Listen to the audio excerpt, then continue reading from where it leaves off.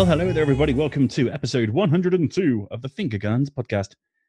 I'm your host, Roscoe. Hello. And I'm joined by everyone's favorite complete bag of used butt plugs after a curry club, Greg Hicks. Do we have to give context to that? Because No. that was fun. What a name, man. It's just The old Twitter killer Greg Hicks himself. Yeah. Do you want your Twitter profile taken down? Contact Greg Hicks. Do you not take constructive criticism well and have a hissy fit and fuck up your own website? I'm your man. Greg Hicks. Wow. Yeah. How are you, man? I'm good. I'm sat here in my toxic room being toxic and talking to you lovely fellows while being a toxic person in the gaming world. It's been a week, isn't it? I know. I don't feel bad at all. No, I know you don't. It's all right. You got nothing to feel bad about. Mr. Toby Anderson. Evening. How are you, Captain? I'm good. I'm very good. I watched Raya and the Last Dragon last night. You seen that yet? I haven't yet. It's the new Disney one, isn't it? Yeah. Yeah, how was it? It was really, really good. Cool. I liked it. Really, really, Nice. really good. Did you pay for Premier Access on Disney Plus? I'm going to say yes. Wow. Nice one. It's still quite a controversial thing, that. But yeah, I'm glad some people The are film using it. looked amazing, and so I was like, I think I have to do this time. Yeah, fair enough. I'm going to do the same with Black Widow when it comes out. Cool. Because I don't want to go to a cinema and watch it. No. My entire life I've gone, if I could just get this film in my TV right now, I can't be asked to go to cinema. And Also, now it's COVID happening. has like solved everything for you. Yeah, yeah. Because the one thing I hate about the cinema more than anything is other people. I hate it when they're munching stuff Yeah. and talking through it. Bloody Can we nightmare. not have a pro-COVID podcast, please? Because I will murder the pair of you. Thanks, COVID. You rock. And Mr. Sean Davies. Hiya. How you doing, man? I am living the dream. How are you? I'm very well, thank you. Tell me a story. I don't have a story. You haven't got one? I have survived today. I'm going to tell you this. Today, Easter is fine. You know, Easter's great. You got time off work. But if you've got 5 kids and they eat a lot of sugar, most of your day is just shepherding them away from dangers because they just go so hyperactive. So 2 hours ago, my wife gave all of the kids these special milk chocolate, hot chocolate things where you get like an Easter bunny and you put it in a cup and you pour hot milk on it and it dissolves and starts to spin and fizz up.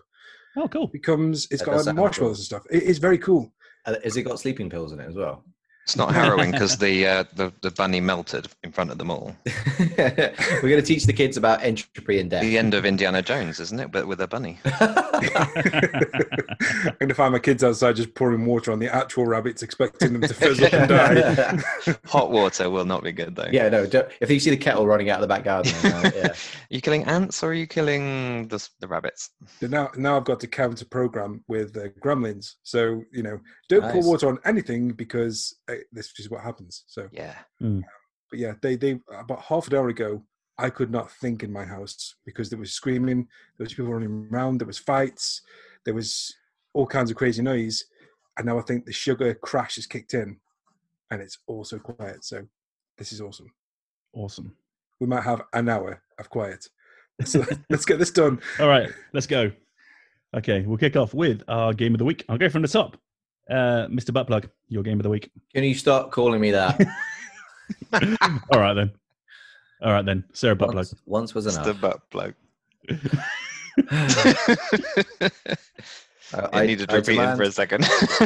I demand an apology on air, or I'm not telling you what game I've been playing all week. Toby, what game have you been playing this week? I'm sorry, Greg. It won't happen again. To give him some context, because people are going to be going, "Why is everyone calling you a butt plug?" Another How the site. public talks. Another site, yeah. In my mind, people either sound really stupid or they sound like evil witches. To give some context, someone took a bit of umbrage with what I said on a social media site about the editing skills of some review that I'd read and described me as, what was it? About as much fun as a bag full of butt plugs after a curry night. Yeah. But who carries a bag full of butt plugs? I mean, Well, this was my question. I was like, it doesn't make any sense. a bag full of just in case one falls out.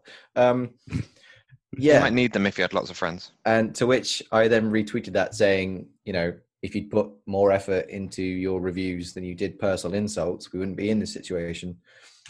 Because, I'm funny. That's why Ross is calling me a butt plug, but he won't be doing it anymore, will he, Ross? Will he, Ross? I will push you down some stairs. No, I won't do it again. Yeah, exactly. Anyway, my game of the week, because we're on Sean's ticking sugar clock, is God of War 2018. Oh, I've heard of that. Yeah. I'd finished it through the once, and I think 2018 was just a period of just finishing games and being like, yeah, that was cool. And because it's been updated for PS5, so 4K, 60 frames per second, all that malarkey, and it looks amazing, I've just decided to go through it again. I'd already done, I think I'd started playing the intro again on my PS4 Pro, so I was about an hour in of the however many hour long campaign it is. I haven't done much of the side story. I've just literally finished the campaign over the weekend. And I forget how good it is. I mean, I must have just, same with like The Last of Us 2. I finish it once and go, cool, I've done it. And then I obviously go back to these games and go, wow, there are so many things I didn't notice. And just taking in the world, and there's no I don't rush through games, but I also want to get them done in a time frame that stops them being spoilt for me.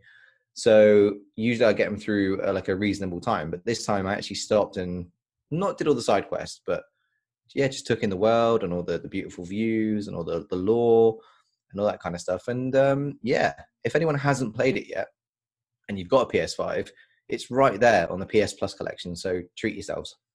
And that's pretty much been my game of the week outside of streaming. My brother and I played Super Bunny Man on Friday for, Good Friday, men dressed as bunnies, that kind of thing.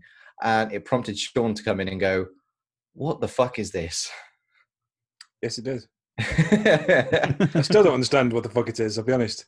All I saw was two guys dressed as bunnies 69ing one another on screen repeatedly. And that was about as educational as the stream was. There was a lot of 69ing. It's the best way to climb over things. Uh-huh. I think in real life that may not be true. Well, no, I wouldn't be doing that with my brother in real life. No, I just mean in terms of climbing anything. That would be difficult. Because a bunny suit is really impractical to climb in. And there was no... It looks like the bunny suit has got Velcro on every surface. What, those jumping bungee suit type things? Yeah. Yeah. But that's my game of the week. Adding some Bunny Man on the side. Oh, cool. It sounds like a game that Sean would review. What, Super Bunny Man? Yeah. I think if he had... I mean, it's on the Switch and it's on PC. I think if he had two of his kids playing it, or even him and a child, I'm not telling him how to sort his gaming arrangements out, I think he'd really enjoy it. But when you're watching it, you're like, this is, as Gwen Stefani would say, B-A-N-N-N-N-A-S. I can't even spell bananas on air. It's bananas. It's Band's Bananas. Bananas. Oh, okay. If you could send GIFs on Twitch, I walked into that stream because you said surprise game, so I'm thinking, "Ooh, what's he going to be playing?" It was a surprise. And I loaded up that stream, and if I could have posted a GIF, it would have been, the community walking into the the Donald Glover fire thing. Exactly, the worst fucking timeline. It was. I won't be exposing my kids to that kind of filth. I'm sorry. Filth. That's worse than melting bunnies in their cups. Absolutely. But that was my games of the week. Nice. Toby Anderson, your game of the week. I'm going to go for Desperados 3. That's my game of the week. Desperados, I played all of the... I played all the way through, rather, Shadow Tactics, Blades of the Shogun, I think it's called, when that came out, 3 years ago? And just thought it was the most fantastic real-time strategy game. I love those old Commandos and Desperados games that were around, almost 20 years ago now. The Mimimi Studios is bringing them back. They keep making more, and there's Shadow Tactics, and now they've made a prequel to the original Desperados games with Desperados 3. I know Greg reviewed it a few months back at the end of last year, And it came to Game Pass a little bit after that, and I've just been able to, I've pretty much put in, must be good 20 hours now over the course of the Easter holidays. And I'm getting close to the last 2 or 3 missions. I should be able to finish it in the next few days. But it's just fantastic. I really, really, really, really like it. Cool. Sean Davies, your game of the week. Can I just check, is anyone going to talk about Outriders? Yeah, it's all right. No, I just like, I've got a game of the week, but I also want to talk about Outriders. I just wondered if anyone was going to talk about it. So we actually played a game together. I know. Well, 3 of us did. Well, apart from Toby, you kept jumping out. Yeah, my internet was shit. We learned it was not a 4-player game, so yeah, it was disappointing. One of us has to sit it out every time, which kind of sucks. But carry on, please. Okay, my games of the week. So the first one I want to talk about is Before Your Eyes. There's a review coming on the website tomorrow. I'm going to try and not spoil the embargo. It's basically a narrative adventure game that uses your webcam to track your eye movements, and it tracks when you blink. So the idea is that you use your mouse to navigate around these 3D worlds that are like flashbacks, and you then blink, and by the time you've opened your eyes, the world has changed, or the world is changing before your eyes. It's a very cool concept, and I'll be honest, I cried at the end of it. And it has issues, so there are a few technical issues, and that really threatened to spoil my enjoyment with it. But it is one of those stories that you think you're watching something very uplifting, something that's a little bit heart-wrenching, and then you get towards the end and it's something entirely different, and it fucked me up.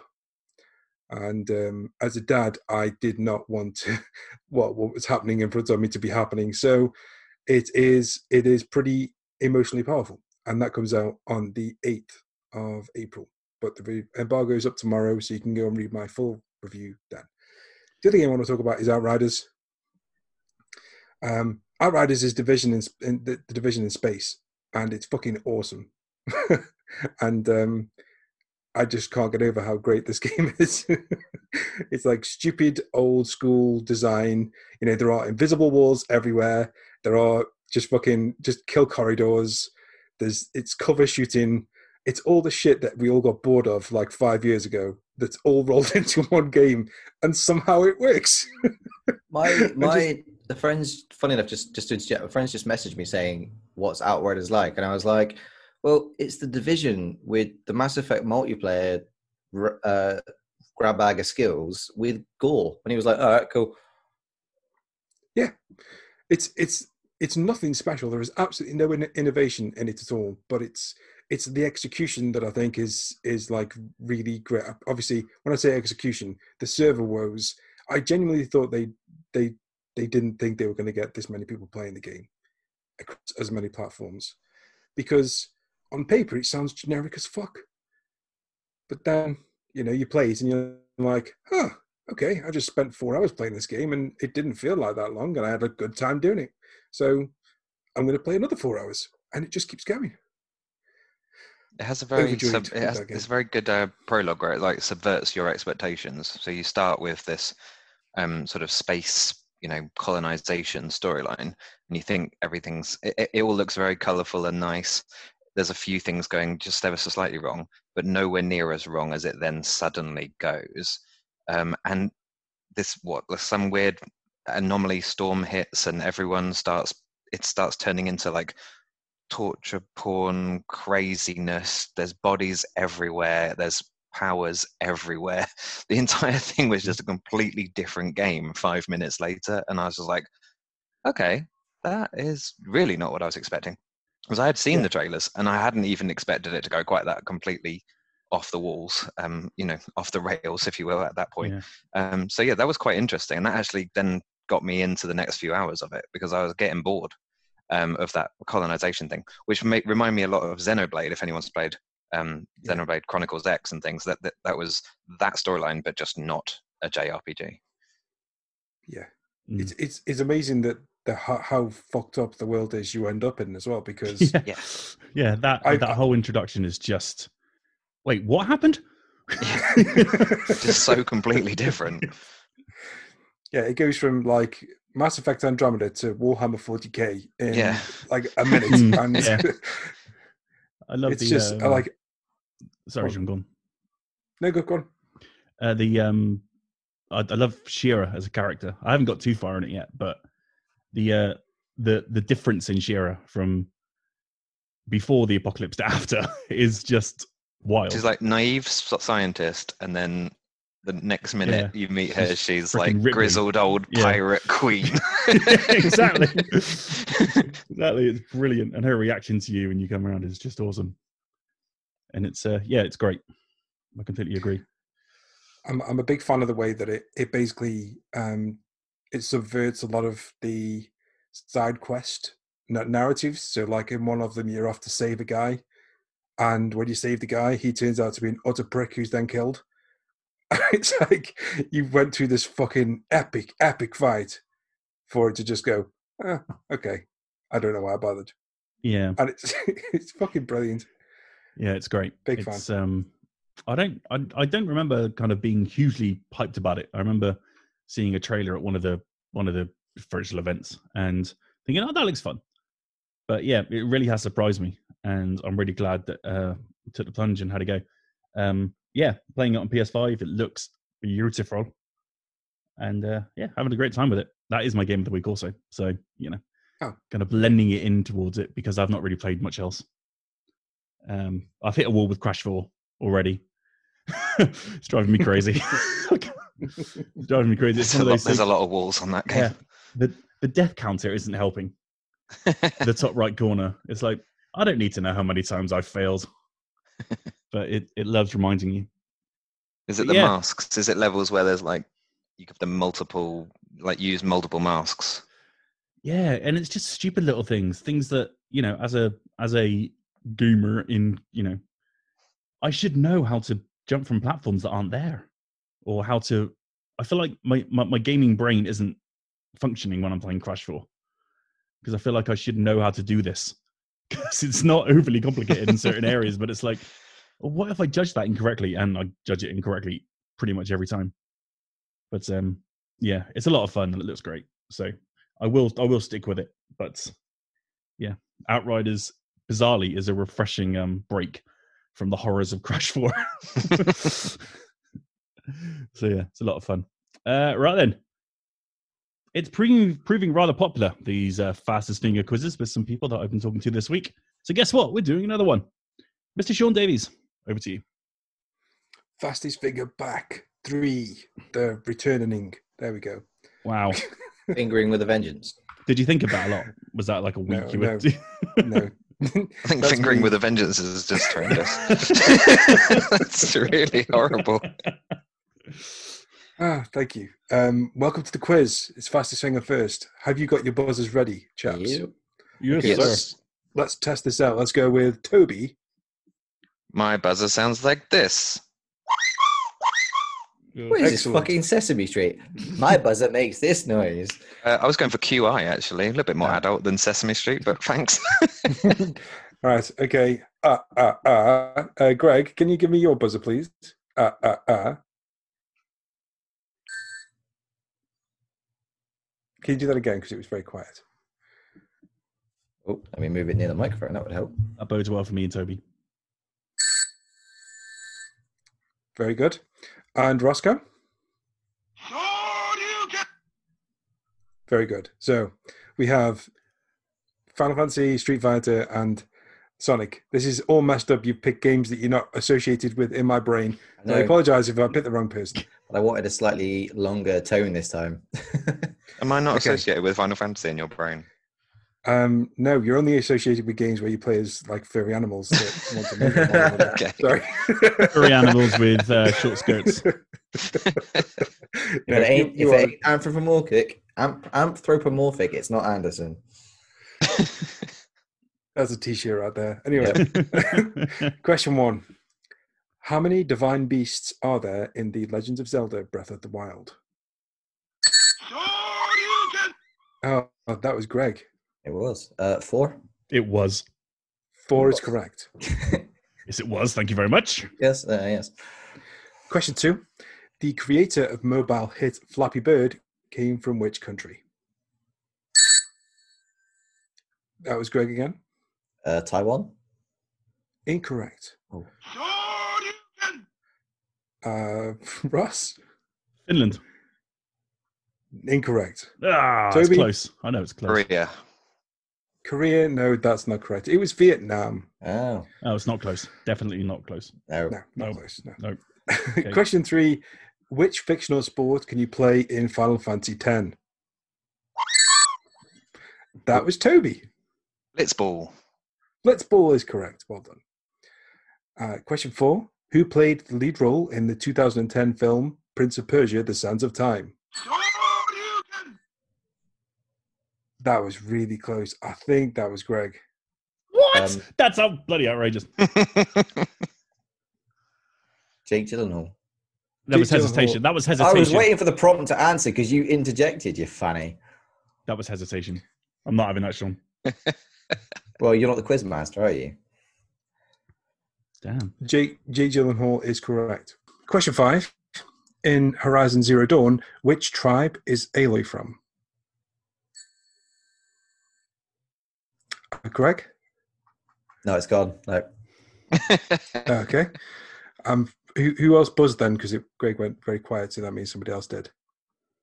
I didn't. Nobody? No, I can't remember it. It's gone. Oh, okay. Like Dust or Raffi or something. No, the answer is Nora. That's it. Oh, fucking Played that hell. recently as well. God damn it, Question 6. In Minecraft, Endermen drop what when they are defeated? Toby? Little bricks. Little Minecraft bricks.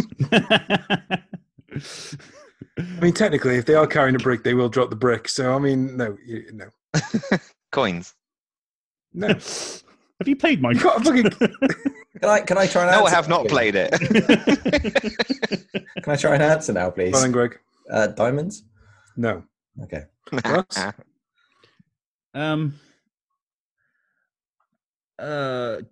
No, I don't know. Swords. Little swords. Stone. Shut up. Ember.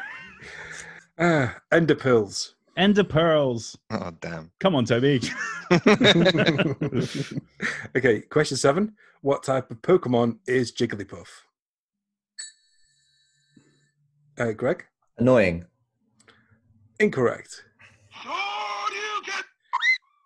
Oof, Ross? One of them. Incorrect. Am I wrong? Come on. Yeah. You Was are I wrong. Was I wrong? Greg wasn't wrong either. In the head. Whoa! Toby? Wee, woo, wee. I'm struggling to remember the name of that type now. It says its own name.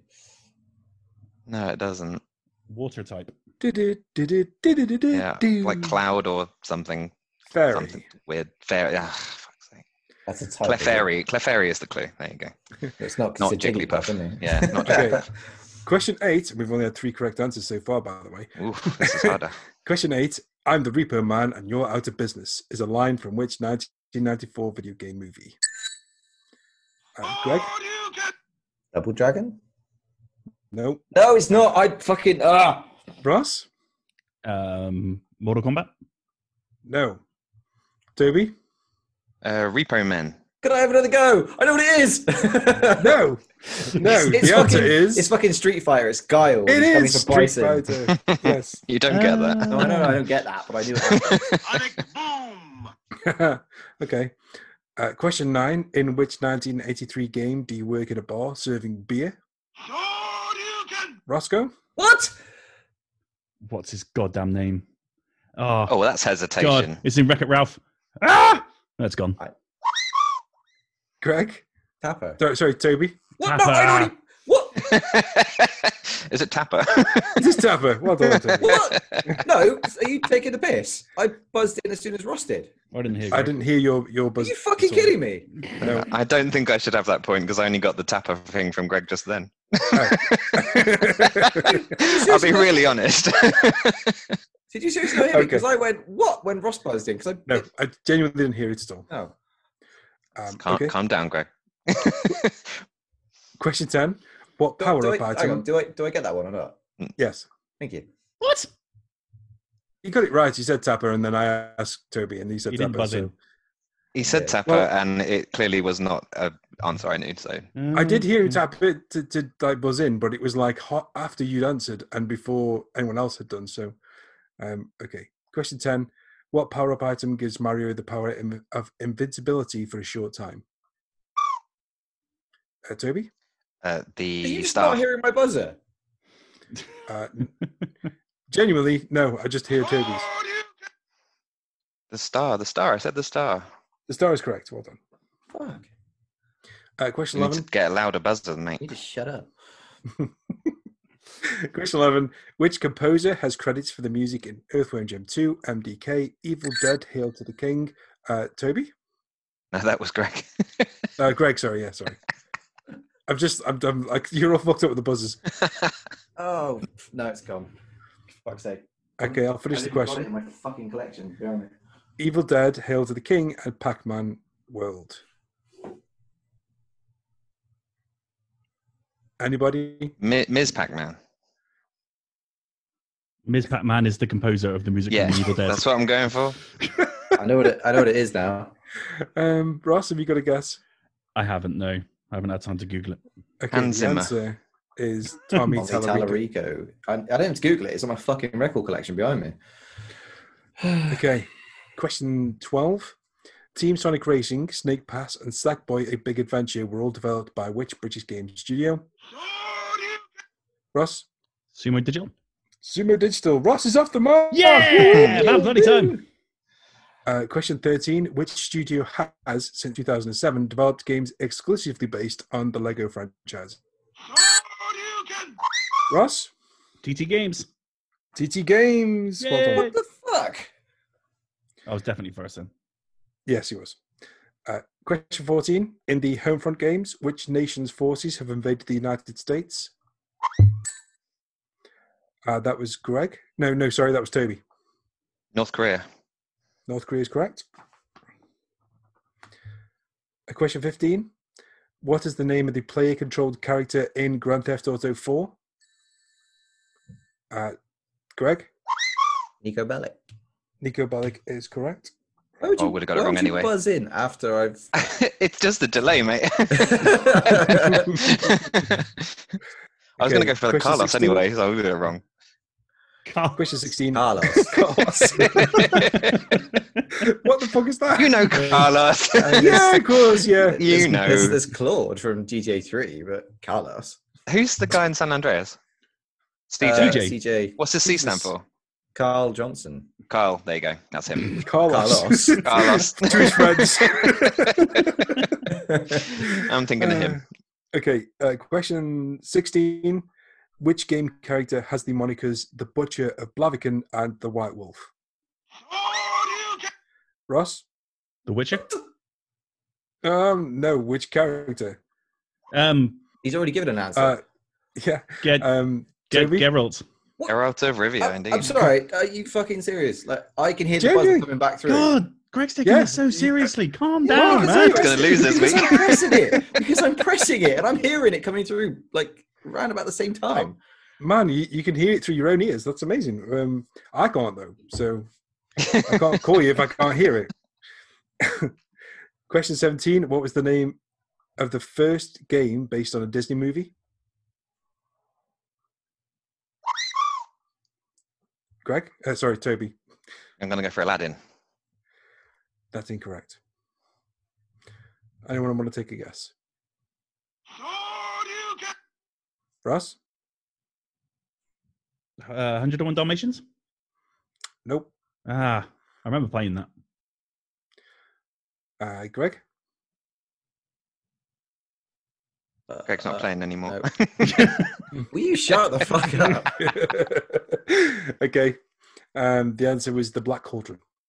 Oh, wow. Okay. Question 18. Filbo Fiddlepie, Elizabeth Megafig, and Chandlo Funkbun are all characters from which 2020 game? That was Greg. I don't know. Bugsnax? Bugsnax is correct. Wow, okay. Well done.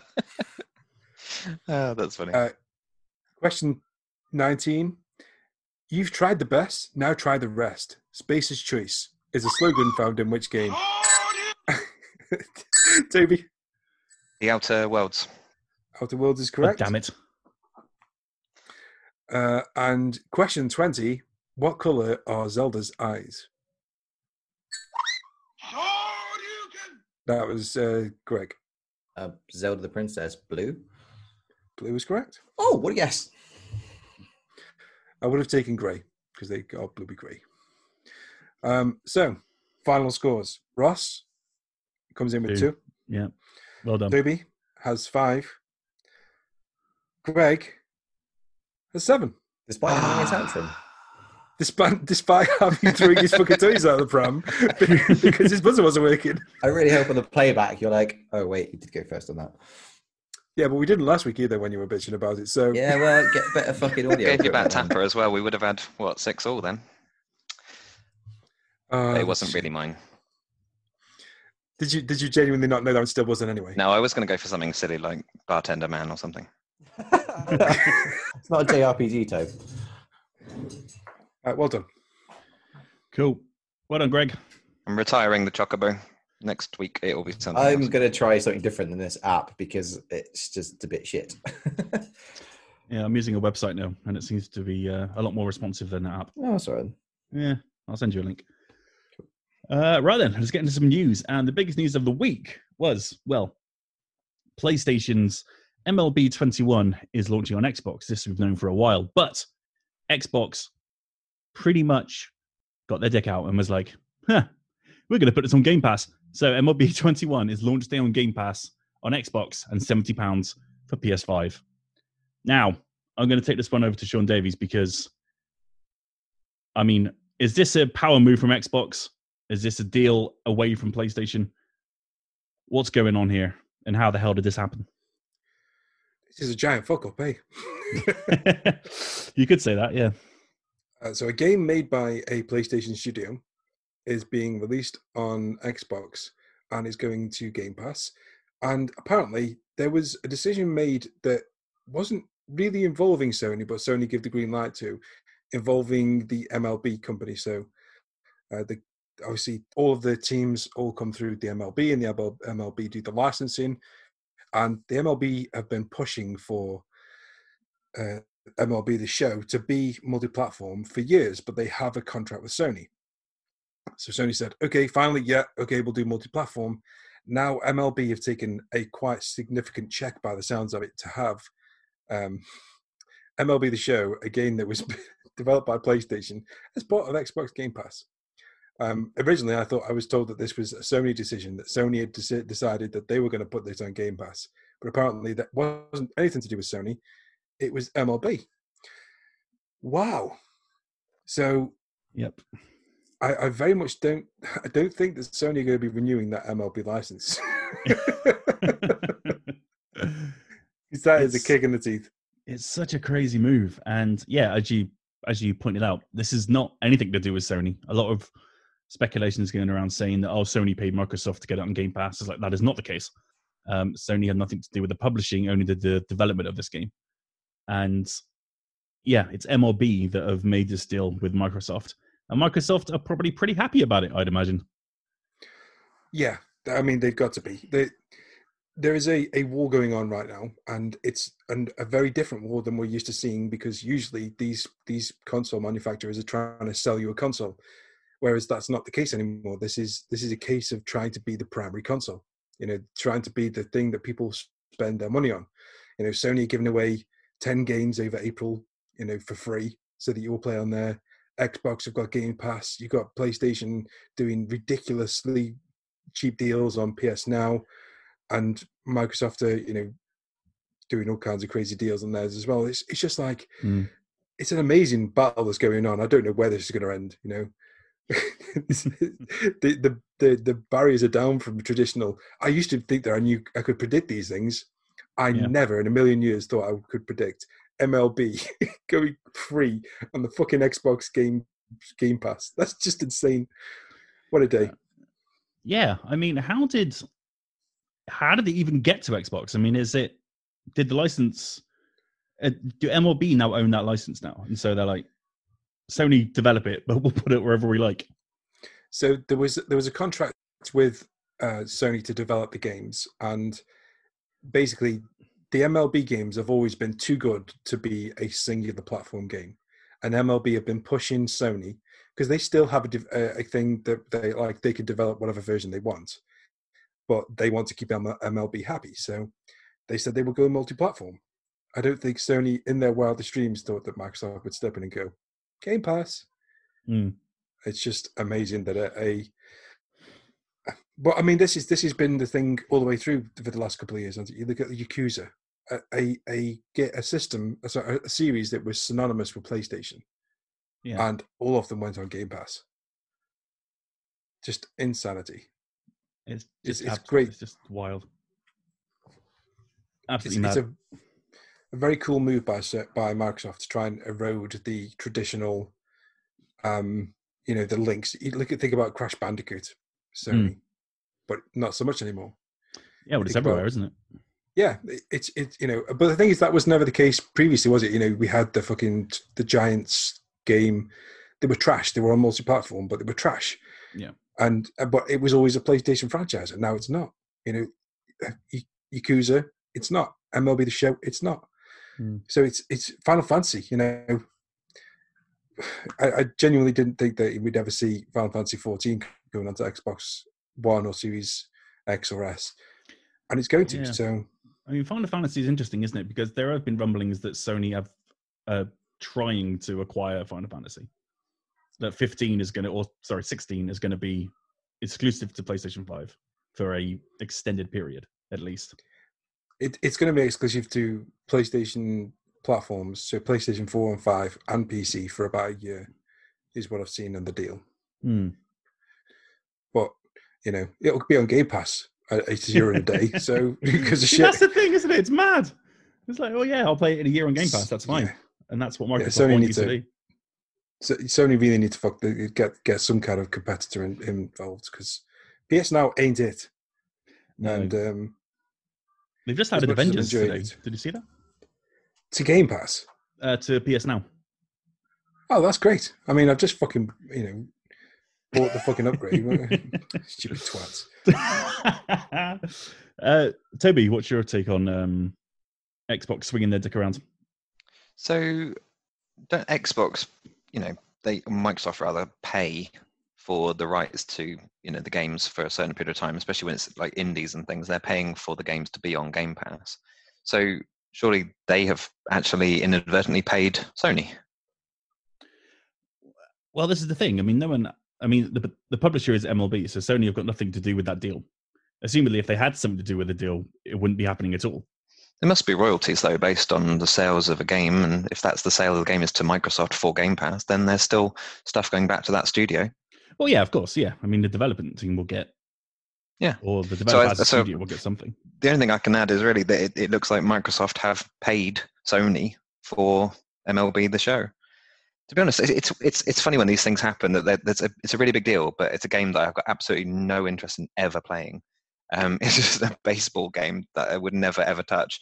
But then at the same time, it's like the center of what's a really crazy story. That why would they do this?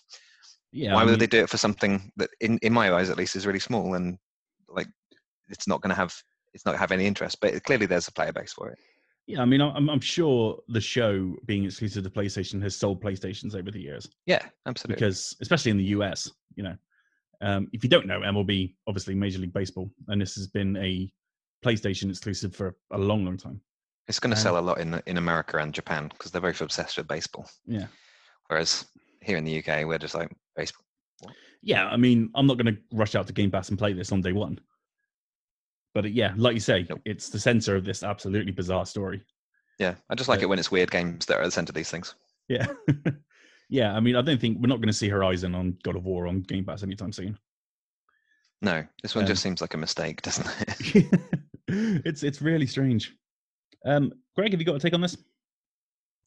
Not that it hasn't been mentioned already, but like Toby summarized it with it's baseball, and I don't really give a shit, to be honest. It's just a weird like Sean said, seeing Yakuza and other franchises that we always knew to be Sony, it always makes me feel like they're being like rented out to other platforms. Right.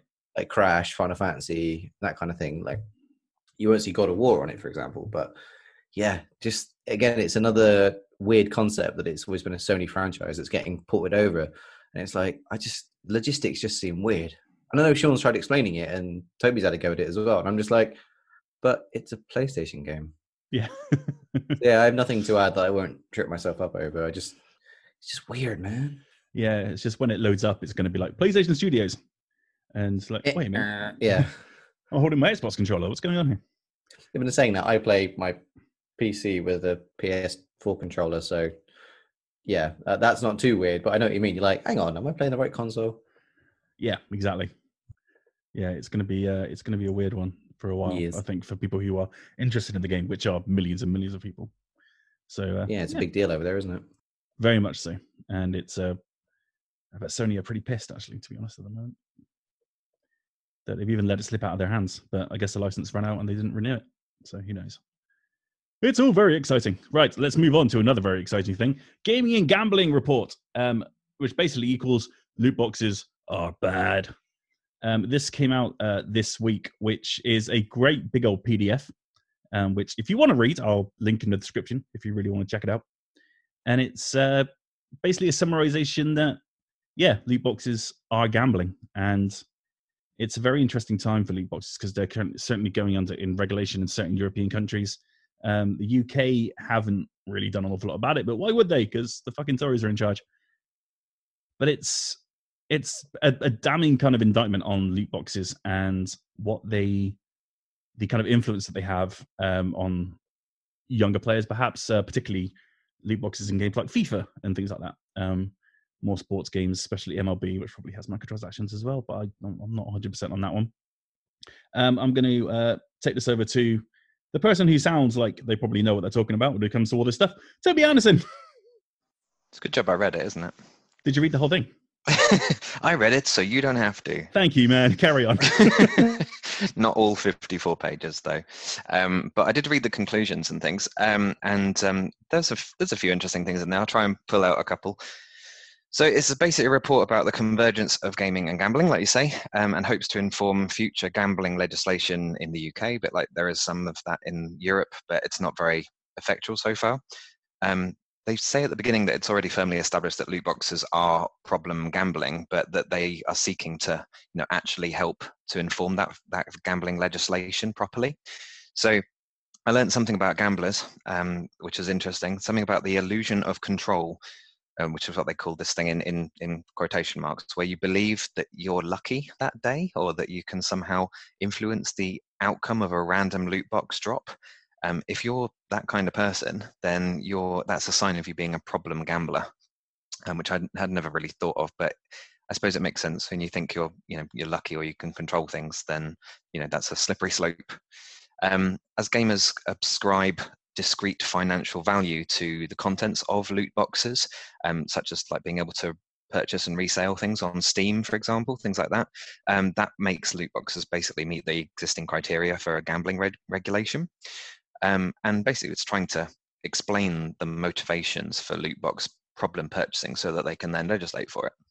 So some of the conclusions were that the motivations for loot box problem purchasing were the dopamine hit that you get when you open a loot box and you get what you want. And the report found that there was more excitement, more dopamine, etc., from winning an item through a loot box than there was from actually buying it in the first place and just using it normally. So say there's a gun on Destiny or something that you want, you could buy it for a couple of quid, or you could win it in a loot box.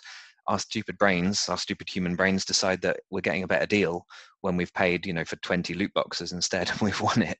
We've probably paid over the odds. They found that FOMO was a massive part of this. So socially, the status and the sort of social missing out, fear of missing out sort of idea, especially limited time items, things like seasons, like in Fortnite, for example, missing out once it's no longer available. Play to win stuff they mentioned in there.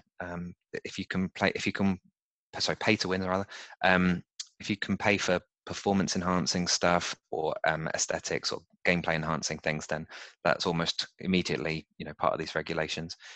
I also learned an interesting thing they call currency, in-game currency. They call it the obfuscation of costs, so that people are less likely to know how much they're actually spending on things. And so they reterm this thing obfuscation of costs, which I just thought was like, ugh, that's just a slippery slope again, isn't it? When you start not knowing what you're actually spending on things, and when you hear these stories of kids who've spent a couple of £1,000s of their parents' money on microtransactions in video games, not knowing really that it was real money that they were spending. That is one of their recommendations for actually, what they would change, what they would recommend that is changed going forward. So they think that legislation should include clear definitions and classes for all loot boxes containing items to be labeled, age restrictions, classifications for each loot box, full disclosure of odds in easy to understand ways, and prices in real currency. So those are the things that they've recommended. And then a couple of just last little facts that I found at the bottom in the conclusion area. So 5% of the loot box purchasers in their study were thought to be problem gamblers and spent an average of over £70 a month or more on loot boxes. And they accounted for half the revenue generated from loot boxes for the developers.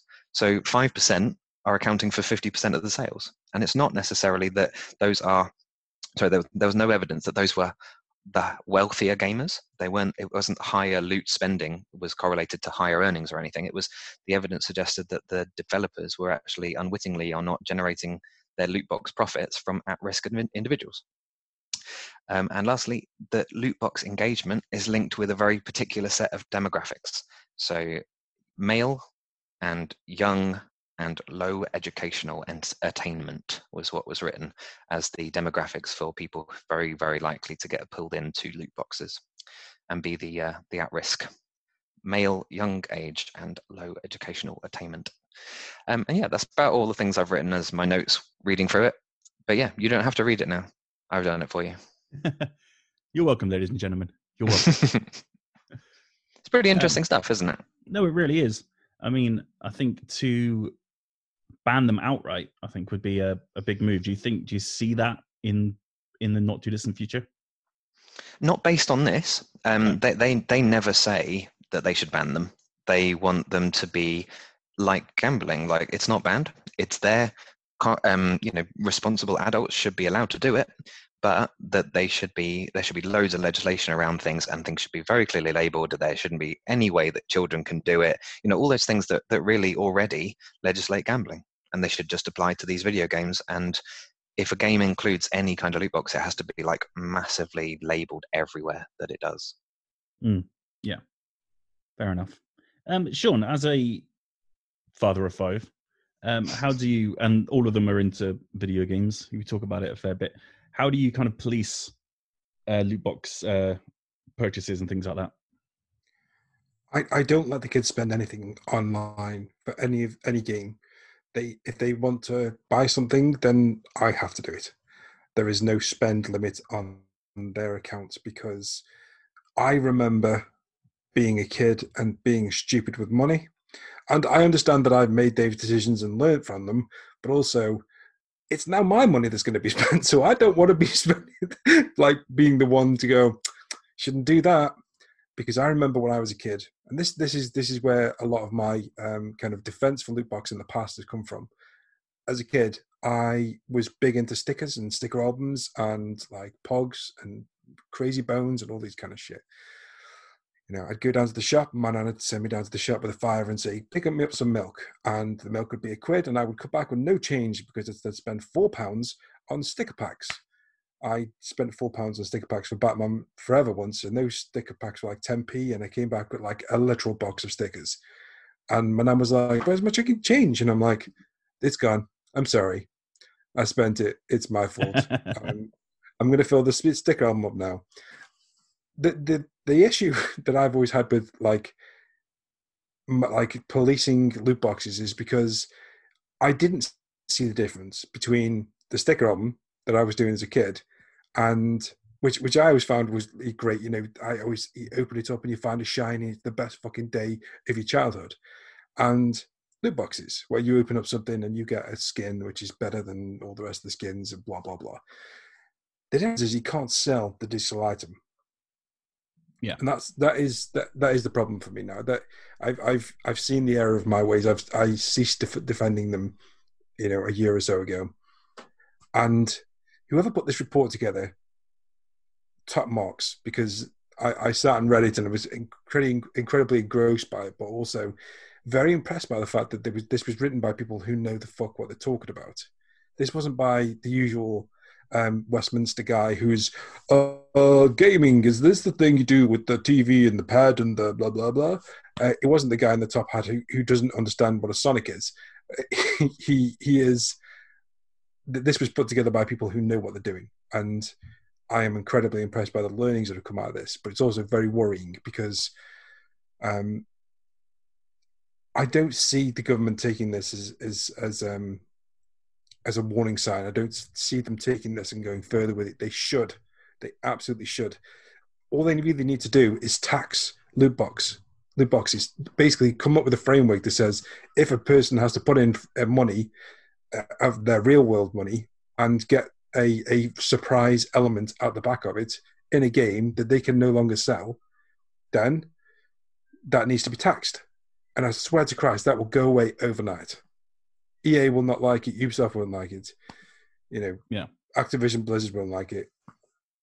Tax it, it'll go. But it won't, and that's the problem.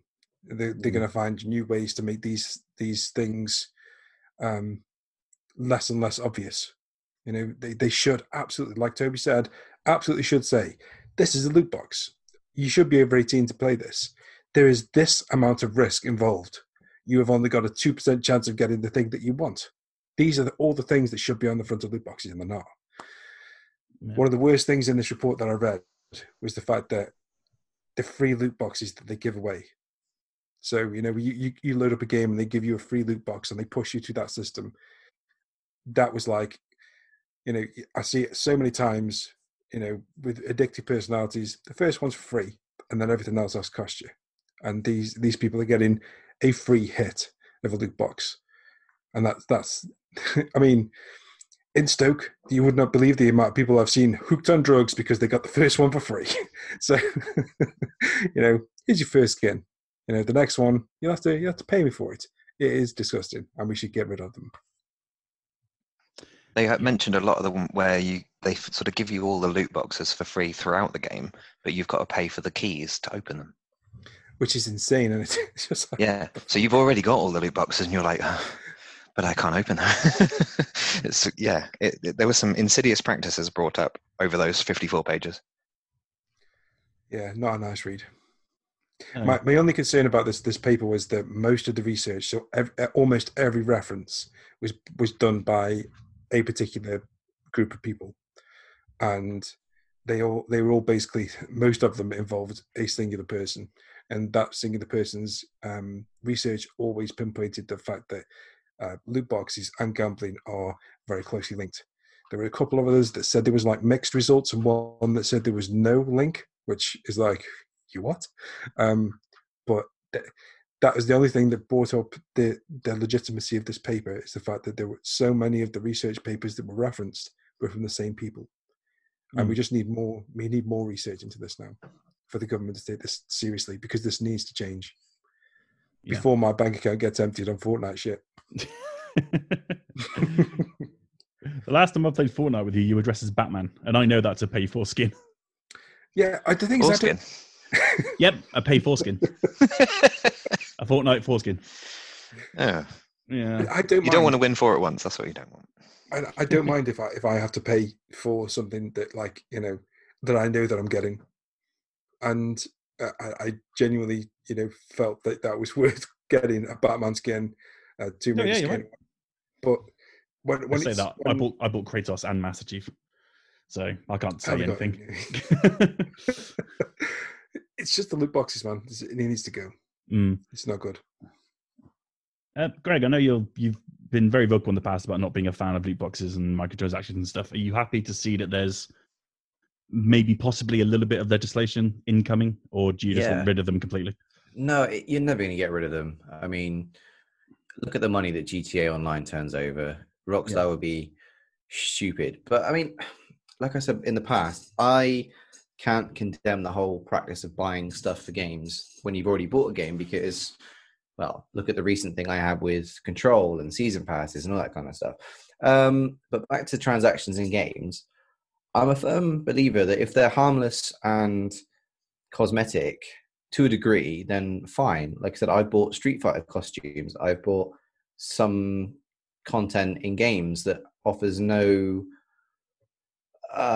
what's the word, doesn't offer me an advantage in playing the game at all. It's just like cosmetic. I bought costumes for my Xbox 360 avatar, which is redundant now. I mean, I can wear it, but who the fuck looks at profiles anymore and goes, oh sweet, he's got that Metal Gear Solid 3 costume on, yeah, he's a pro gamer. Yeah. Which I have actually got, by the way, which is quite sweet. You're never going to pro gamer. Pro gamer. Yeah, you're never going to get rid of it. And I'm sure, like we've all just discussed, we've all bought stuff in the past, so we can't hold the high and mighty moral ground when we've all done it as well. It's just the link to gambling is where it becomes insidious and it's awful. And like I've said, what game was it I reviewed recently? It's gone out of my brain now. But the inclusion was there. And it's that kind of insipid, shitty practice where you have to like almost pay to win that I can't stand. Even like, I know I said with Mortal Kombat, you know, to buy all the content from that. I'm looking at Tekken 7 now. Yeah. I've mentioned fighting games are the fucking worst for it.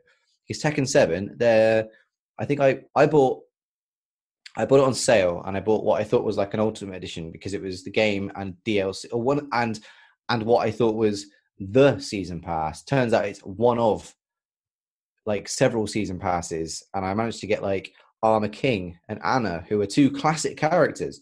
And then later on down the line, they're releasing Ganryu, who is he's been around since like Tekken 2, and it's like, wait, you're making me pay for someone who's been in the series for 20 odd years. Blanca in Street Fighter 5, you know, that's no worse than like Star Wars Battlefront with having to, what did someone work it out before they patched it?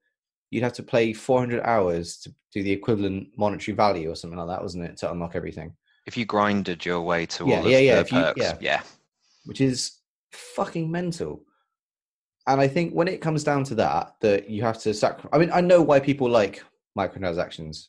Like my uncle plays World of Tanks, and he said that you see some the fishing analogy is tackle tarts. You know, all the gear, no idea. You see people that buy the best tank and they drive it off bridges, that kind of stuff. And I think that's bullshit. But then that is their own money to do so as they want. That doesn't affect the gameplay per se because they're just buying top tier stuff and haven't played the game. That's just dumb that it's there anyway for them to do so. But like, I've got a friend, I know she doesn't listen to this podcast. She plays some stupid free to play game on either PC or tablet or something. It's called like Kingdom of Alliance. I think she called it KOA once. I know that's Kingdoms of Amalur, but that's not that. But it was something like Kingdom Alliances or something stupid. I don't know what it's probably called. And she was telling me that she drops about 300 quid a month on it just to keep her castle going. Yeah, just to keep her castle going. And I'm like, so you need to spend money, do you? She's like, yeah, because I've got so much in it now that I have to keep it running. And I'm like, you sound like you have an addiction.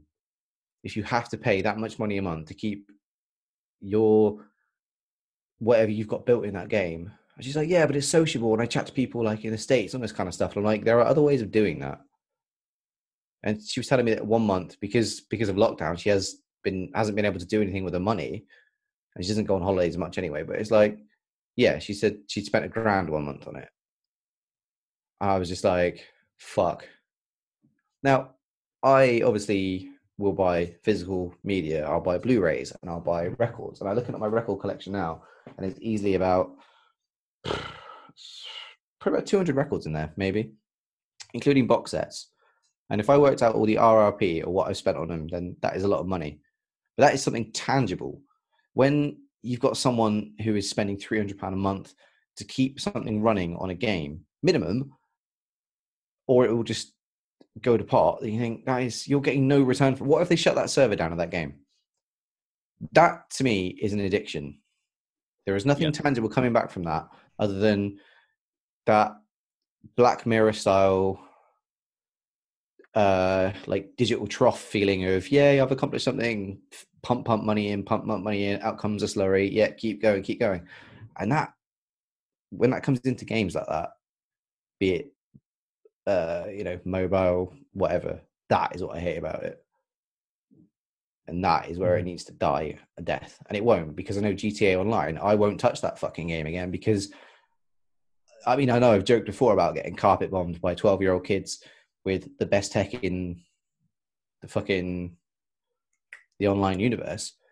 But when you've got to pay to do certain missions and heists and stuff, and the grind is insane to get back up to that, or you can buy these fucking shark cards, then that is a very exaggerated pay-to-win mechanic. Am I wrong? Is that an exaggeration? No, that's exactly what shark cards are. Yeah. I don't think any of it is. Money that you put into GTA Online is to buy better weapons or better vehicles. Or to buy into heists and all that kind of stuff. Yeah, it reminds me of that one a few months back, Genshin Impact, that I started on, got about 5 hours into it and hit a wall where you had to then start. There's a particular item you can get that you can keep farming for, but you can only farm for it a certain amount every day. And if you want more than that every day, it wouldn't even let you grind just all the hours you wanted to grind. You had to do it only one tiny bit each day, which then was like another time-based gate to stop you. So you had to then spend money on things. And that one did do a lot of the things that this report talks about, where you when you label things and you say what the odds are and all that kind of stuff. Genshin Impact had all of that. Like everything was classed, every loot box was classed. There was full disclosure of odds on everything, which was interesting. But because I could see all that gacha stuff on there, I was like, right, I'm out. Yeah, because you have the common sense to see. I'm literally out right now. But where was I going with that? Sorry. Yeah. No, it's all right. Just back to the GTA, just quickly to round it off. Like you said, Toby, it's for some people it's FOMO, and especially with kids as well. Like I said, I had some friends that were playing it for a bit, and I jumped in once and went, all right, I'll see if I can do a heist with you. Oh wait, no, I can't. I'm not the appropriate level. Oh well. Never mind. But I know some people be like, oh, but I need to, I need to buy stuff to catch up. And that, like you said, it's that FOMO, that fear of missing out of, and then the peer pressure, not from your friends, but the game to, pay or be a loser, and I fucking hate it. Like I said, I can't stand on the moral high ground because I have spent money on games. And my latest pity pants thing is, like I said, with Control. Like, I bought the game. I've got the physical game, the season pass. I've redeemed the PS Plus version, but I didn't redeem the PS5 upgrade because I didn't realize that was free at the time as well. I didn't realize it's a separate thing. But I'm not going to spend $32.99 or whatever it is for the Ultimate Edition because, well, like Sean said, it's my money now. It's not someone else's money to spend on games. It's mine. And I don't have a crazy amount of disposable income to throw away on something when I've got the physical disc that I spent 40 odd quid looking at me on my shelf. So yeah. No, that makes a lot of sense.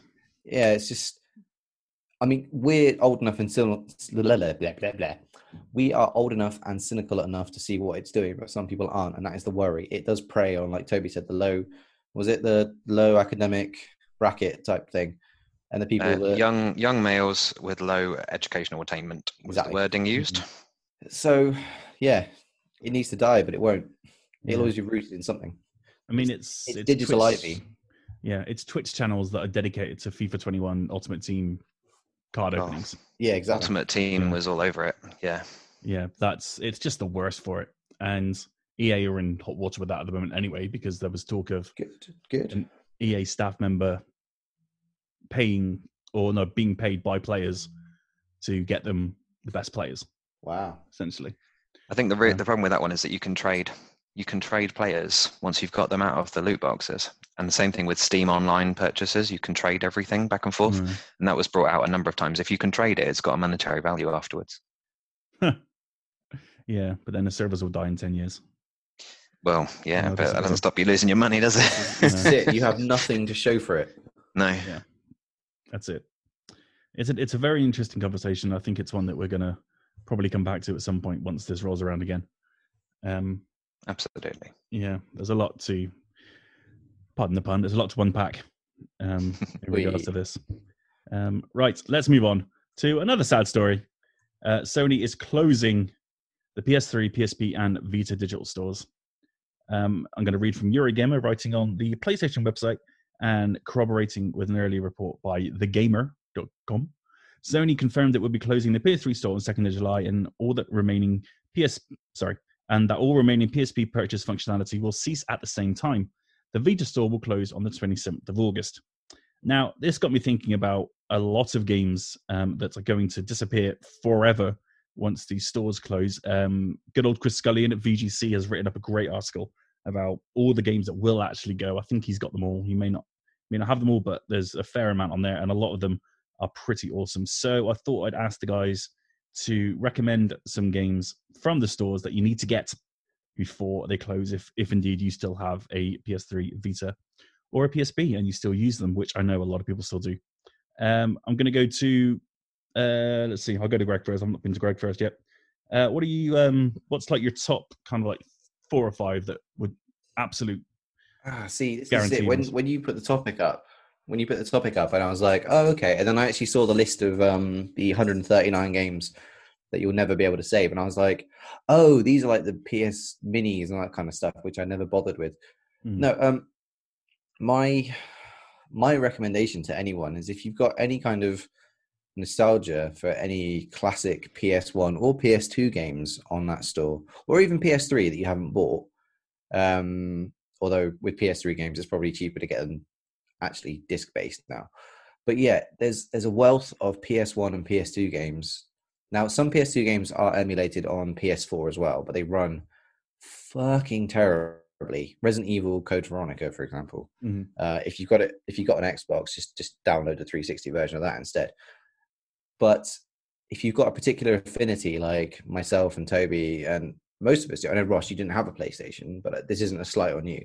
But there is a wealth of games on there that you will probably be hard pushed to find physically for a fraction of the price that you'll see on the PSN store. Off the top of my head, like 2 classic RPGs that I go on about, I've mentioned them before when they made me so happy that they went on the store. The Suikoden 1 and 2, and the PS2 version of number 3 is on there, which never came out over here. That's on there to download. All the classic Squaresoft games like Front Mission 3 that I recently bought, Vagrant Story, Final Fantasy, oh god, there's like Anthology, which is 6, and Chrono Trigger, I believe. Actually, I'm not sure if that's on the UK store, but 6 is definitely on there. 7, 8, 9. I know like a lot of them are coming to Game Pass in their remastered version, but if you haven't got that and you've got the means to download it on an old PS3, or you still have a Vita or whatever, or a PSP. So yeah, I mean, it's more the preserving of the classics, and it's just a pisser that Sony's going to throw it away, because Suikoden 2 and 1, by extension, for physical copies of them are insane. Like the price of them is like 90 quid upwards. The first Grandia game, that's a £5 on the digital store, more or less. Tombi, which, as Toby knows because he's got a copy of it, goes for like crazy money. Vib Ribbon, that's buttons on the store. Metal Gear Solid, the first one, there's so much on there to preserve, and that's just the PS1 games. I've got a copy of Tombi. If anyone wants it, give me an offer. I do. Send me an offer on Twitter. I'll give you $5 for it. Nope. Oh, offer not accepted. Okay. The problem is, and this is where Sony also shoot themselves in the foot, there is no formatting on the PSN store to look at the library of PS1 games or PS2 games on there.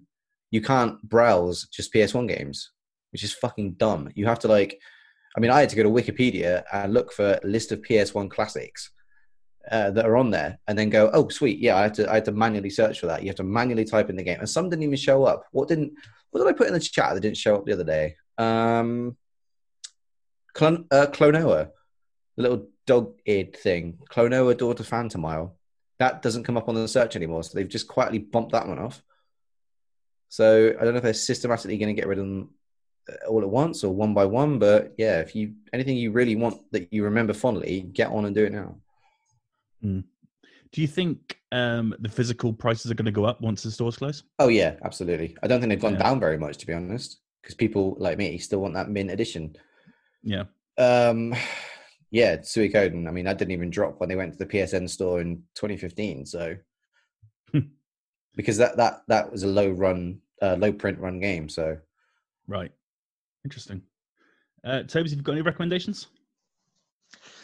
See, I'm looking at the 138 games that are nowhere else at all, and there's not a huge amount on there that I'm all that bothered about. I can see Dissidia on there, which was that Final Fantasy, like all the different characters in Final Fantasy all in one place. But that definitely had a physical edition, at least of part of that as well. So I think the 138 means that there's no physical either. Is that what am I getting the right way around on that? In terms of other things, do we know that, or do we think that Sony will bring back like a PS1, PS2, PS3, PSP, all of that, like a store in future on PS5? Because they look like they might do that in future. I think it's quite unlikely. I don't think Jim Ryan is making some weird moves with this. I don't think he's a fan. He said something a little while back that was like, look at those games now. Why would you want to play them? And I think he said that kind of at that was about Gran conference. Turismo. Yeah, because they had all the consoles running every Gran Turismo, and there was like the first two running alongside whatever one is on PS1 Sport.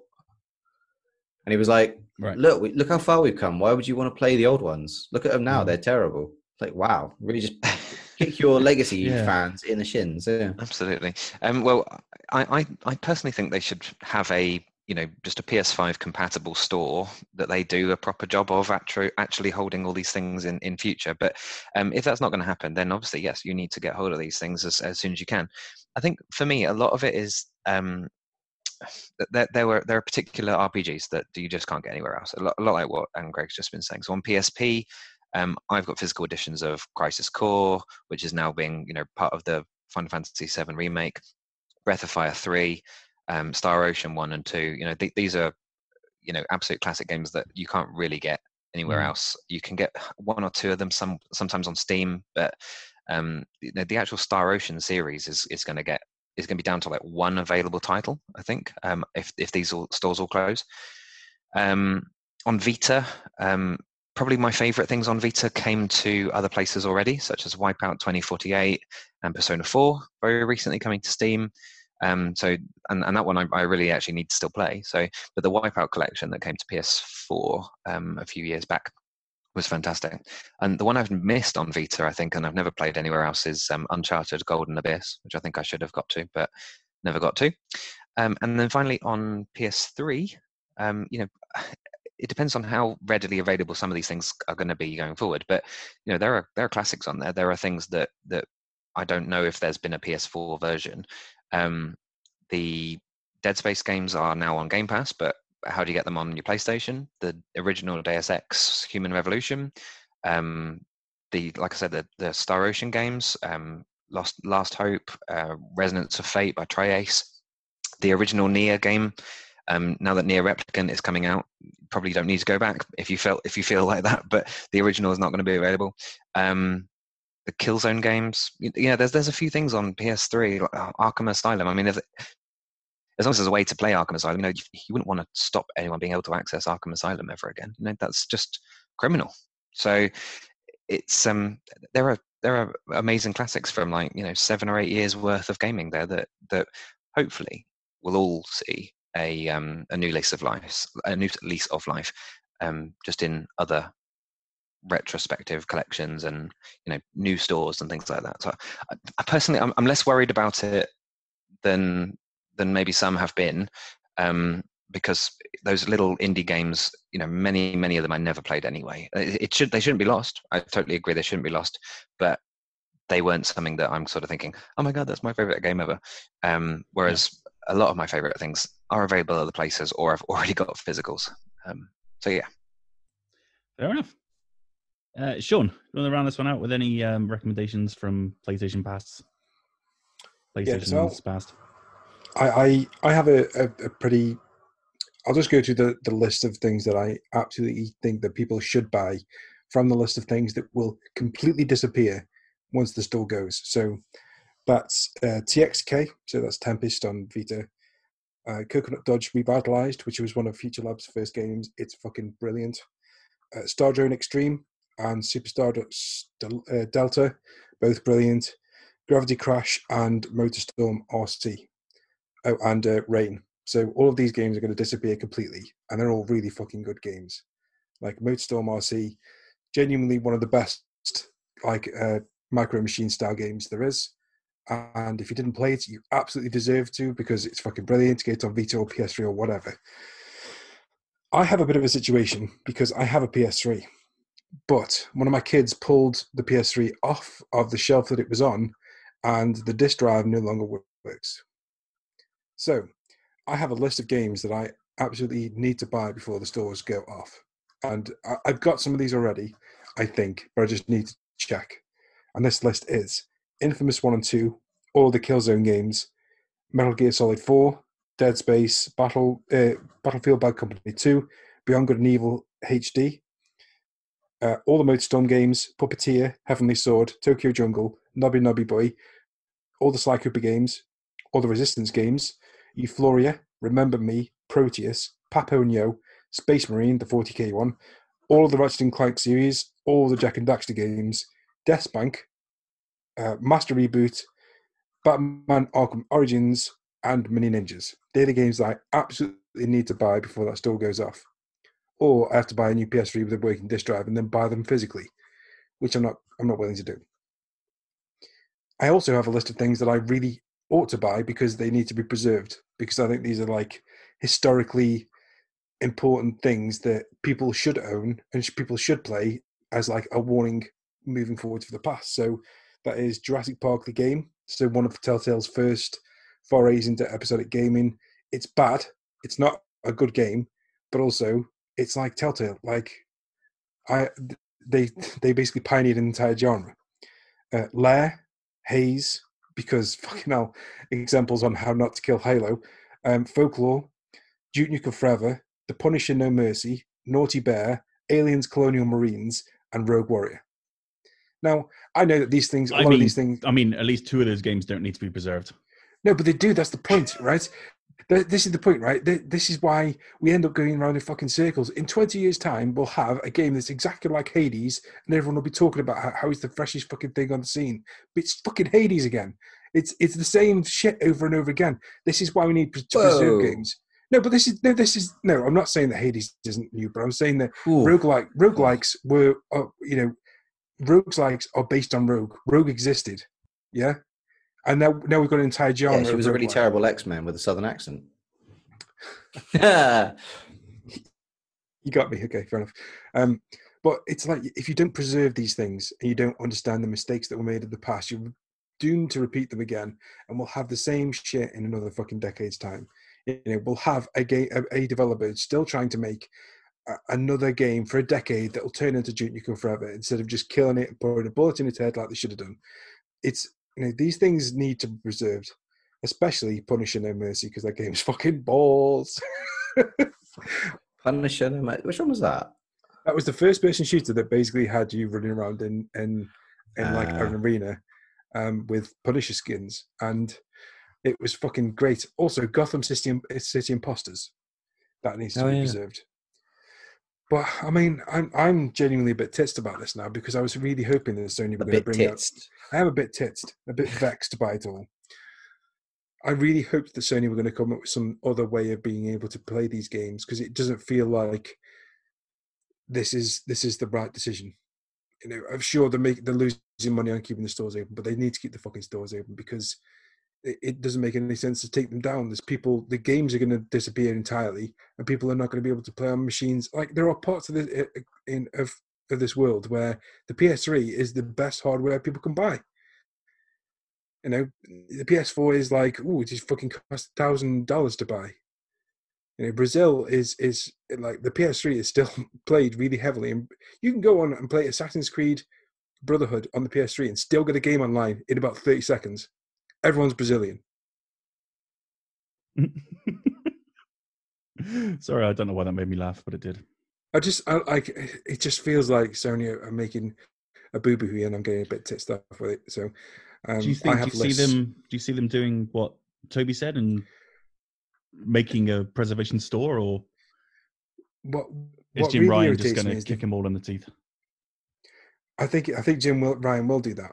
I think Jim Ryan's okay just making the money that he's making, and it's irritating because it's like he's leaving money on the table. Really, I mean, if he was to do a PS5 version of Sly Cooper or Jack and Daxter, you don't even need to HD it up.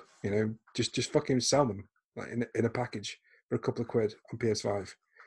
People would buy it. I mean, I don't know how much work is involved in that. I genuinely don't know, the ins and outs of being able to do that. But you're just leaving money on the table. Is emulation the maybe the way through this? Because we find with SNES and arcades and all these things that have gone in the past, and PS1 and PS2, to be honest, are included in this, where there are plenty of emulators online. As long as there's a ROM for the game that you're talking about, then it exists, and someone there's probably many copies available on torrents and ROM sites across the world that do archive these things. I mean, I've got a MAME emulator that chronicles so many thousands of arcade games that weren't worth chronicling, right, for a start, but they've done it anyway, and I commend them for that. And it's great to be able to play those things for the 10 seconds that you actually go, no, this is shit. But it doesn't matter. The point is, it should still be there, and I totally agree with you. There should be there should be museums dedicated to preserving digital artifacts, and there aren't yet, really. This is the trouble with buying a digital-only console. This is why I buy physical things, because I'm like, well, no one's going to be able to take my physical games, because they can take your digital games. They can take the store down. Yeah, I mean, at least we'll be able to download the things that we've already bought. Yeah. And when this first happened, when this was first announced, a lot of people were like, I can't believe they're taking away all the games. Like, thousands of games are going to disappear. And it was like, well, not really. Because you can still buy them physically, and you can still download the stuff you've already bought. So I really hoped that they would put together like an archive store. And that doesn't feel like it's happened, especially because most recently they've been doing lots of different trademarks and different patents for stuff that involves older games. There was one like just 2 months ago that was on how to put PlayStation trophies in PlayStation 1 and PlayStation 2 games. And it was like, well, okay, what was the fucking point of doing that then, if you're never going to sell them? Yeah, I mean, maybe there is a plan. Maybe they want to. Maybe PS Now is the way they're going to go with this. Yeah, there are PS3 games on PS Now, isn't there? Yeah, there's PS3 games, there's PS2 games, and there's PS1 games. The problem is they're all streamed. You can't download them. Yeah, you can only download PS4 games, right? Yeah. There you go. Just to go back to what I was saying a minute ago, talking about backing it with physical. Suikoden 2 on Amazon, of all places, 4 copies available from $199. Fuck. Mad. Wow. And I really, really, really, really, really regret selling my copies now. It's not even a really good game, though, is it? Get fucked. I've never killed a man before, but You're plenty of Twitters. Anyway. Just the one. Yeah. Just the one where they got their thumbs in a twist. Right then, let's move on to the final topic, which is, of course, the Indie Corner. And we're going to focus on the upcoming Rezzed presentations. It's pretty cool. There's a lot of very interesting indie stuff coming via Rezzed. Obviously, EGX Rezzed is another thing that isn't happening this year. So it's going online, and there's going to be some interesting stuff. And I'm going to take it over to the king of the indies, Mr. Sean Davies, to talk us through it. I apologise, I've done quite a lot of talking today, and I'm going to try and keep this as quick as possible. But March is usually a very important month for indie game developers and publishers because of EGX Rezzed and various other events that happen that aren't happening this year. So rather than do the press at these events, they've put out these little trailers. So I'm going to talk about 4 different presentations. The first is called Wired Direct, which is from Wired Interactive. If you've got a chance, this is a 20-minute presentation. It is brilliant. Julia Hardy is the best host of a presentation. She brings this to life, and the games are awesome. So they talk about a couple of games. Just want to go through them. So the first is Tin Hots, which is a Lemmings-esque game combined with like a DreamWorks visuals and a narrative about people who make little toys. So the game is about little tin soldiers. It's coming from a team of ex-Lionhead developers, and it looks very, very cool. Definitely check that out. Or even just go see the trailer if you can't see the whole presentation. The next game from their presentation was called Lumote, which is a puzzle platformer set underwater with neon glowing entities, and those entities interact with the Lumote and change color. Very cool looking game. Again, pretty eye catching. They also announced that they've launched new DLC for the Falconeer, which I've been playing a little bit of and been enjoying, called Aton's Folly.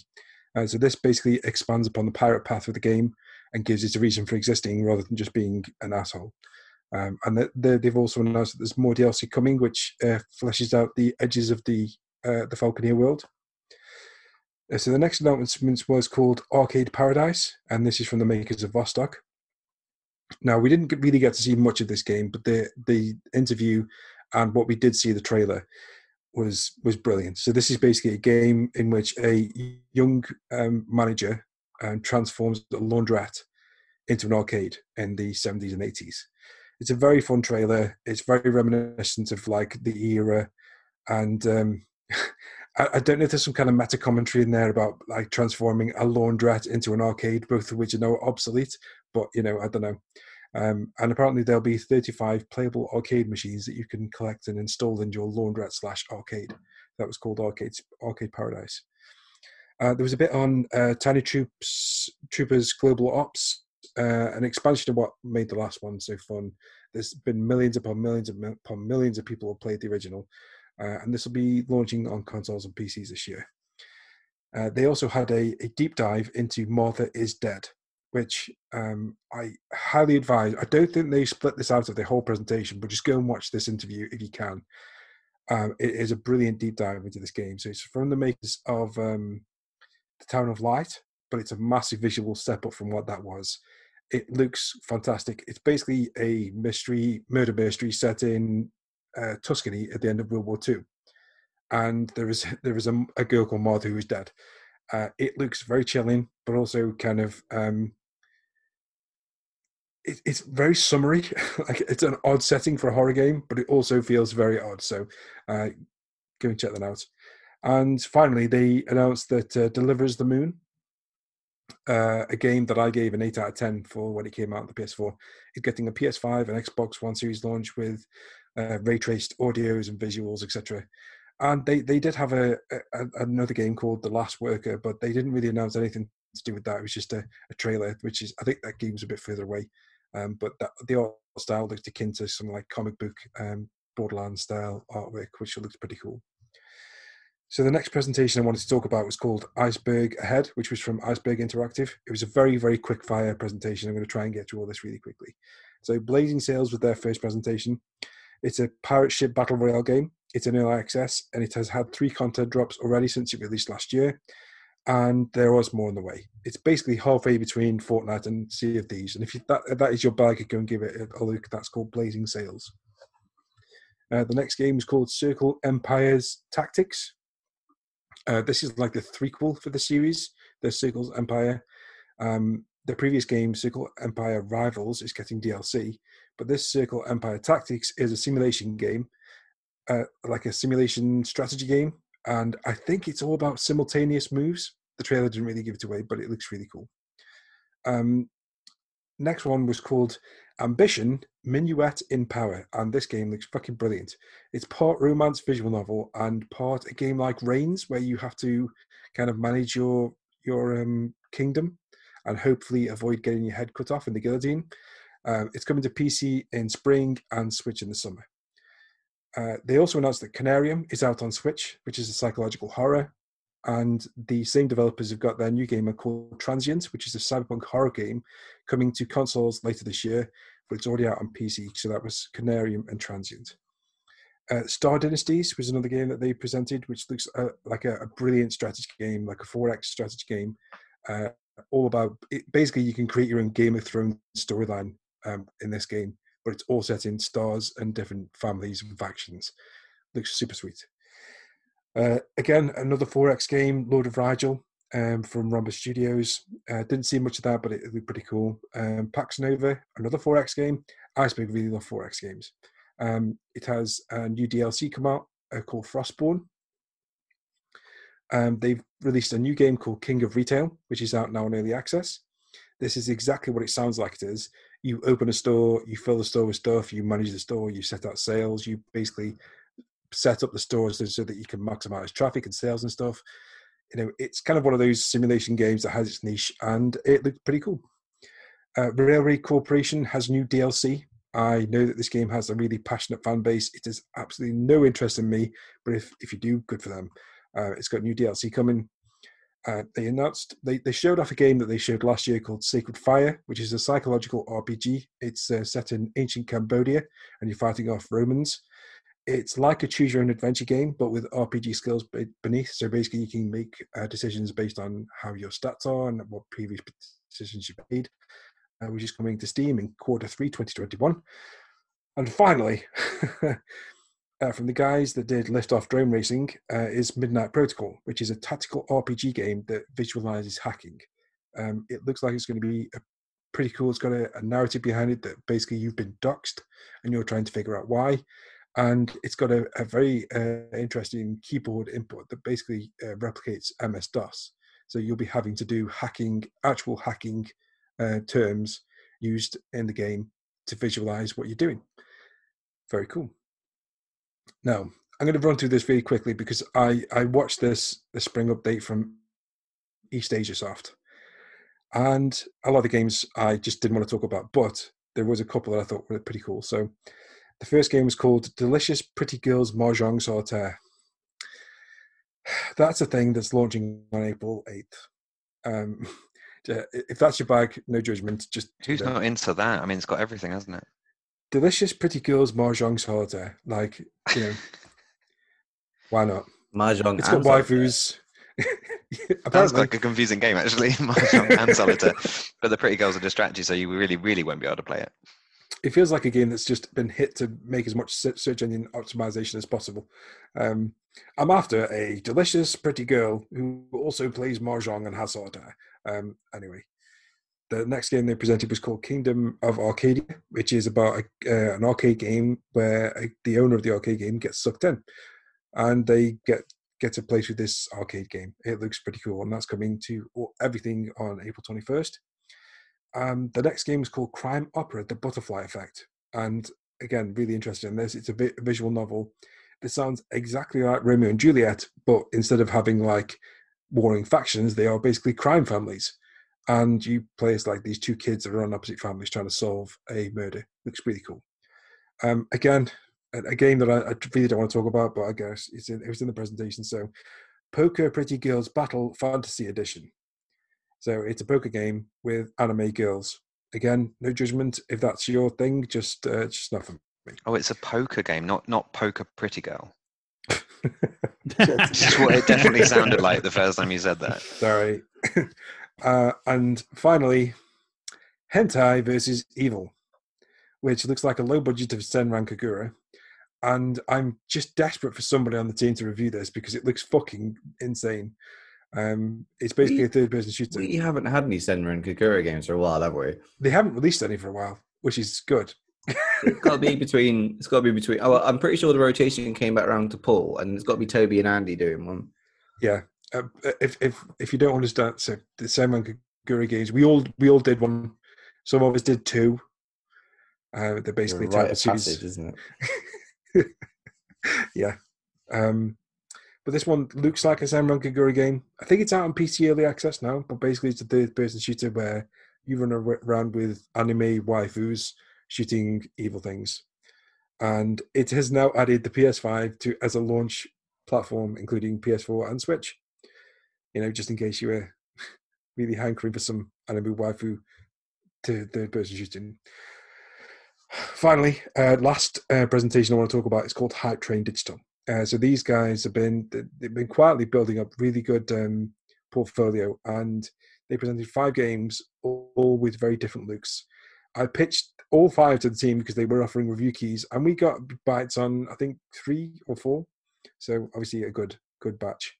So the first game is called Black Book, which is an artistic deck-building RPG roguelike, and it's based on Slavic myths. So you play as a young sorceress who's trying to unlock a black book by breaking the 7 seals, and by doing so she'll have access to these forbidden magics, which will allow her to do something in the narrative that I don't want to spoil. It's coming in Steam in 2021.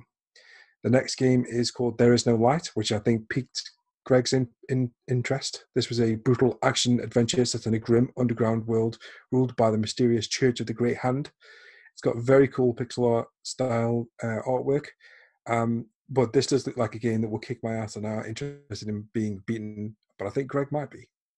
So we'll see. That's again coming in to Steam in 2021. The next game is called Tower Princess. So it feels like forever since I've heard about this. I think it was about 3 years ago that I first heard about this game. But basically, it's like a dating simulator, but it's not. So it's a roguelike 3D platformer where you'll have to do your best to beat the dungeon, defeat the dragon, and manage the most perfect date with one of the princesses or princes that wait for you at the end. So basically, you pick a prince or princess to save, and at the end of the dungeon, you go on a date with them if you can reach that far. But they will help you along the way. So each prince or princess has different abilities which will help you defeat bosses and stuff. It's a cool idea, and it's coming out on Steam this year. The next game is called Tunche. It's a beat 'em up set in the rainforest. It's got some really refreshing artwork for a game in this genre, and it'll have 4-player co-op, and I believe that Andy will be producing a review for this at some point in 2021. And finally, from the presentations, Jack Move. So a JRPG, but with a cyberpunk aesthetic. It has this awesome pixel art, like green CRT look about it. And it has this really cool turn-based combat system. It looks very cool, and it looks very much up Toby's alley. So I think this compilation was a big hit. You liked the look of Jack Move, didn't you, Toby? I did. Yeah, that definitely looks cool. It looks like it's got a little bit of a comedy RPG sort of Monkey Island feel, at the same time as all the things you just described. Really cool animated pixel art. It was right on the edge of a whole bunch of the Steam festivals that we saw last year. So I'd already seen it before, but yeah, definitely cool. Hopefully we will get a review key. I think that I actually covered that on Finger Guns like years ago, and I just wrote one news article about it because I saw it and it was immediately like, wow, I know this from somewhere. Anyway, there were 2 other indie games I just wanted to mention before the Indie Corner. This isn't the corner, this is an indie room this week, I'm sorry. So the first one is called Astro Aqua Kitty. So it's from Tiki Pod, who made Rock Boshers, Iron Cryptical, and Aqua Kitty. So Astro Aqua Kitty is the sequel to Aqua Kitty. Oh my god, how can I say this? It's a shmup. A quick quitty. I like the quitty bit. Astro Aqua Kitty. Anyway, it's a shmup, and it's expanding on the borders from the original, which was locked to a horizontal looping bar. This time it's opened up. I was listening to the soundtrack today, which is from Electric Cafe, and it's freaking awesome. It's up on Bandcamp right now. I just want to go and have a listen. I just want to buy the game just for the soundtrack at this point. I think we're going to have a review out for the launch of the game. I absolutely adored the first one. I gave it a 9 out of 10, and that was on Thumb Culture. And then we reviewed it again when it moved to Switch, which Jan reviewed and gave it an 8 out of 10. So I'm really excited for this one, and I think Toby's going to have a review up soon. But it's launching on April 8th on Nintendo Switch. It's also going to be launching on PS4, Xbox One, PC throughout the month. Finally, last one before my voice gives out. It's called Brewmaster. This is from Sold Out and Auroch Digital. It's an authentic home brewing simulator that invites players to brew their dream beer and master the art of home brewing. So I am at the age now that this feels like the most perfect game of all time, when I just want to make beer in my garage. And I loved everything about one of their from Auroch Digital's previous games, Mega Aquarium. which came out on consoles last year. This is like a marriage made in heaven for me, and I know that there are people out there that are going to be just like me. So this game exists. There is a beer brewing simulator game coming called Brewmaster, and it's coming to all of the consoles and PC in 2022. And now I'm going to relax. Oh my god. Sorry, that was massive. Crikey. Well, that's a lot of indie things you need to catch up on. All I can hear is indies. I'm so sorry. That was awesome. That's pretty much every single base covered. So fantastic. Right, well, let's focus on what's out this week. Mr. Toby Anderson. Thankfully, not very much is out this week. Splendid. The whole week is playing Outriders again. So starting with April 6th, Star Wars Republic Commando is being re-released, I think, on PS4 and Switch. Lost Words Beyond the Page, which I think, Roscoe, you reviewed. It's coming to PS4, PC, and Xbox One. Breath Edge, which Greg reviewed a month back, is now coming to consoles when it was on PC before, so that's coming to Xbox One, PS4, and Switch. And also on April 6th, Oddworld Soulstorm is coming to PS4, PS5, and PC, and will be free on PS Plus if you're a subscriber. We're looking forward to that one for sure. Then on April 8th, Cozy Grove is coming to Switch, PS4, Xbox One, and Steam. All of the things. That one. Scarlet Hood and the Wicked Wood is coming to PC and Mac. Consoles to follow at some point later in the year. Before Your Eyes, which Sean was talking about earlier, and the one where you move your eyes to move the screen and things, is coming to PC on April 8th as well. Then on April 9th, Say No More. I think you have to put the intonation right on that one. Rather than Say No More, it's Say No More. It's coming to Mac and PC and a few other places, some consoles as well. I think Switch on April 9th. And lastly, Trails of Cold Steel 4, which is an RPG coming to PC and Switch when it was previously on PS4 only, I think, earlier last year. And that's the end. It's really quite a small week. Can I just add one more that's coming out? That's not. It's not been publicised at all. But on the 8th, there is a game coming out called What the Dub, which we will have a review for, which is basically kind of like a Jackbox game, where you watch movie clips and try to dub over the top of it, and it is very funny. Cool, nice. That does sound like fun. And yeah, Lost Words Beyond the Page is fantastic, and my review is up on the site right now over at fingerguns.net. One of those games that was on Stadia for a while and now is escaping to the world, and it's well worth a go. And I think that's it. Ladies and gentlemen, thank you all very much indeed for listening to this week's episode of the Finger Guns Podcast. Don't forget, if you do want to follow us, you can follow us absolutely everywhere. Follow the link tree in the description below to find us on all the places. If you really like what we do, you want to sign up to our Patreon for $1 a month. You can keep this podcast alive on its various podcast hosting services and keep the website nice and shiny. But that's it. Don't forget to follow Greg on twitch.tv/Gregatonbomb. Making waves on Twitch over there. He's very, very good at what he does, so make sure you check it out. No, shucks. Yeah. I'm nice, really. Honest. I didn't even pay you to say that. I know. You never would. But until next time, it is goodbye from Thumbkiller himself, Mr. Greg Hicks. Bye.